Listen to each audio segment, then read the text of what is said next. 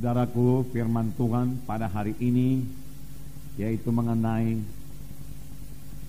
cara pemuritan Tuhan Yesus.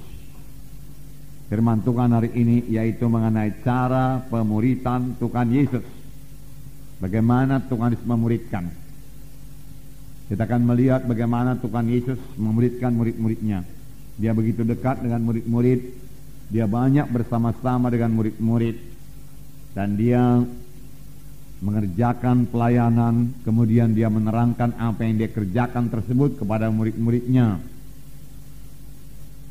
Memang pemberitaan Injil kita itu harus dengan kuasa dan tanda ajaib, tetapi juga, saudaraku, Tuhan Yesus menyuruh kita untuk menjadikan sekalian bangsa muridnya.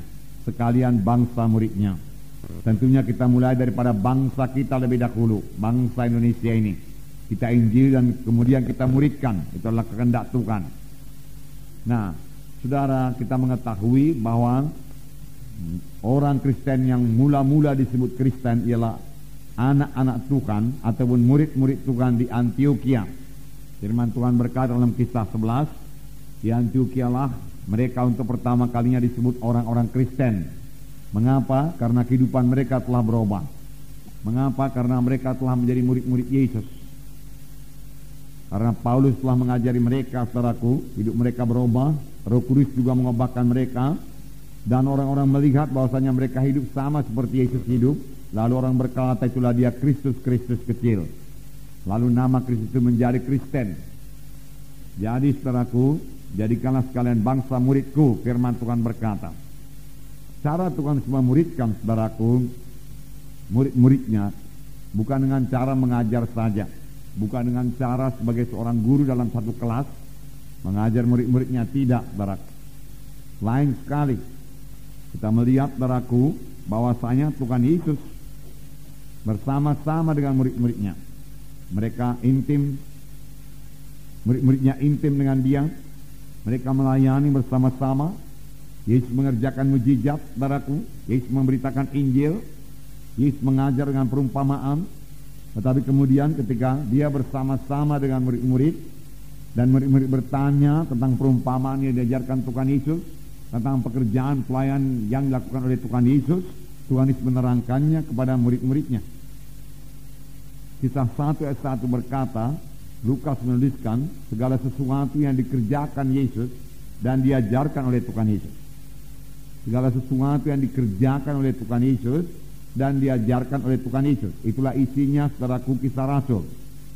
Itulah segala sesuatu yang dikerjakan Yesus dan juga, saudaraku, diajarkan oleh Tuhan Yesus. Murid-murid yang dipilih oleh Tuhan Yesus, saudaraku, bukanlah orang-orang yang terkemuka, terpelajar, saudara, tetapi orang-orang biasa saja. Tetapi mereka berubah. Dan, saudaraku, pemberitaan mereka sangat berhasil dan sangat berkuasa. Pelayanan mereka sangat berhasil dan sangat berkuasa. Dalam Kisah 4 ayat 13 dikatakan bahwasanya murid-murid Tuhan Yesus telah berubah. Pada ayat 13 saya membacakan kepada saudara. Ketika sidang itu melihat keberanian Petrus dan Yohanes dan mengetahui bahwa keduanya orang biasa yang tidak terpelajar, heranlah mereka dan mereka mengenal keduanya sebagai pengikut Kristus. Jadi mereka telah banyak berubah. Petrus berubah, orang biasa yang tidak terpelajar, kemudian dia mengajar dengan sangat berkuasa dalam urapan Tuhan, dan dia memberikan satu pernyataan yang luar biasa. Keselamatan tidak ada di dalam seorang pun, karena di bawah kolong langit ini tidak ada nama lain yang dikaruniakan kepada manusia yang dalamnya manusia itu boleh selamat.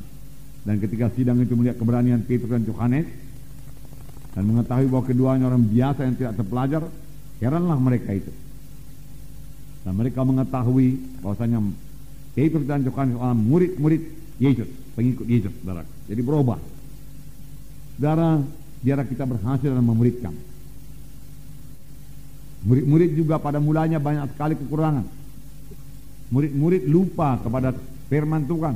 Murid-murid lupa kepada mujizat Tuhan, saudara. Tetapi akhirnya murid-murid berubah juga. Tentunya perubahan yang ajaib sekali terjadi sudah murid-murid ini, saudaraku, diajari oleh Tuhan Yesus dan kemudian dipenuhkan dengan Roh Kudus. Nah, Dalam Markus pasal 8, mari kita baca lebih dahulu ayat 1 sampai 10. Mari kita baca bersama-sama. Markus pasal 8 ayat 1 sampai 10. Sama-sama.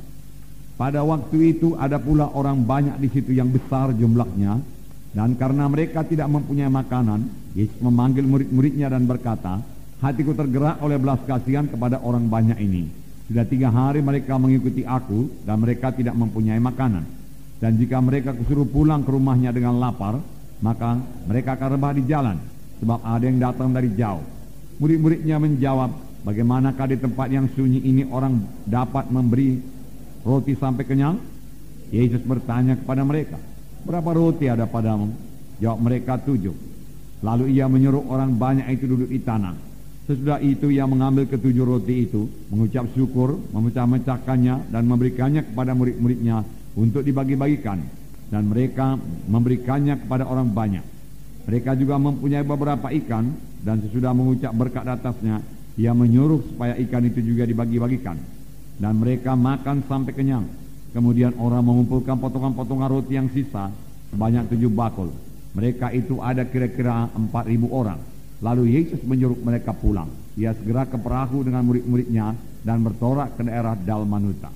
Ia segera ke perahu dengan murid-muridnya. Jadi Tuhan selalu bersama-sama dengan murid-muridnya.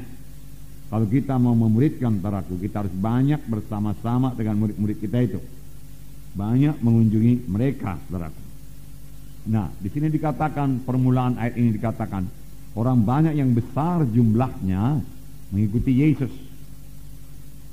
Mengapakah mereka mengikuti Tuhan Yesus? Saudaraku, mereka mendengar pengajaran Tuhan Yesus yang luar biasa. Firman Tuhan berkata, pengajaran Tuhan selain daripada pengajaran ahli Taurat dan orang-orang Farisi. Mengapa? Karena Tuhan mengajar seperti orang yang berkuasa. Karena Tuhan mengajar dengan kuasa. Dari manakah datangnya kuasa Tuhan Yesus? Lukas 4 berkata, roh Tuhan ada padaku, ia mengurapi aku untuk memberitakan kabar baik kepada orang miskin, pembebasan pada orang tertawan, kelepasan pada orang terikat, ya. Dan memberitakan tahu rahmat Tuhan telah datang. Ya, dengan apakah Tuhan melayani, saudaraku? Dengan urapan Roh Kudus. Roh Kudus yang sama mengurapi kita sekarang. Amin, saudara. Jadi kita bisa melayani dengan urapan Roh Kudus. Saudaraku, mohonlah urapan Roh Kudus dalam pelayanan saudara. Dengan urapan Roh Kudus, saudaraku, firman Tuhan menjadi berkuasa. Karena firman Tuhan berkata, huruf itu mematikan, tapi roh itu yang menghidupkan. Tanpa urapan Roh Kudus, firman Tuhan yang kita bawa beritakan mati saja. Sesuatu yang mati tidak akan bawa kehidupan. Tetapi firman Tuhan yang hidup dan berkuasa karena urapan Roh Kudus, saudaraku, akan membawa jiwa-jiwa kepada keselamatan. Jadi pemberitaan kita, saudara, harus disertai dengan urapan Roh Kudus.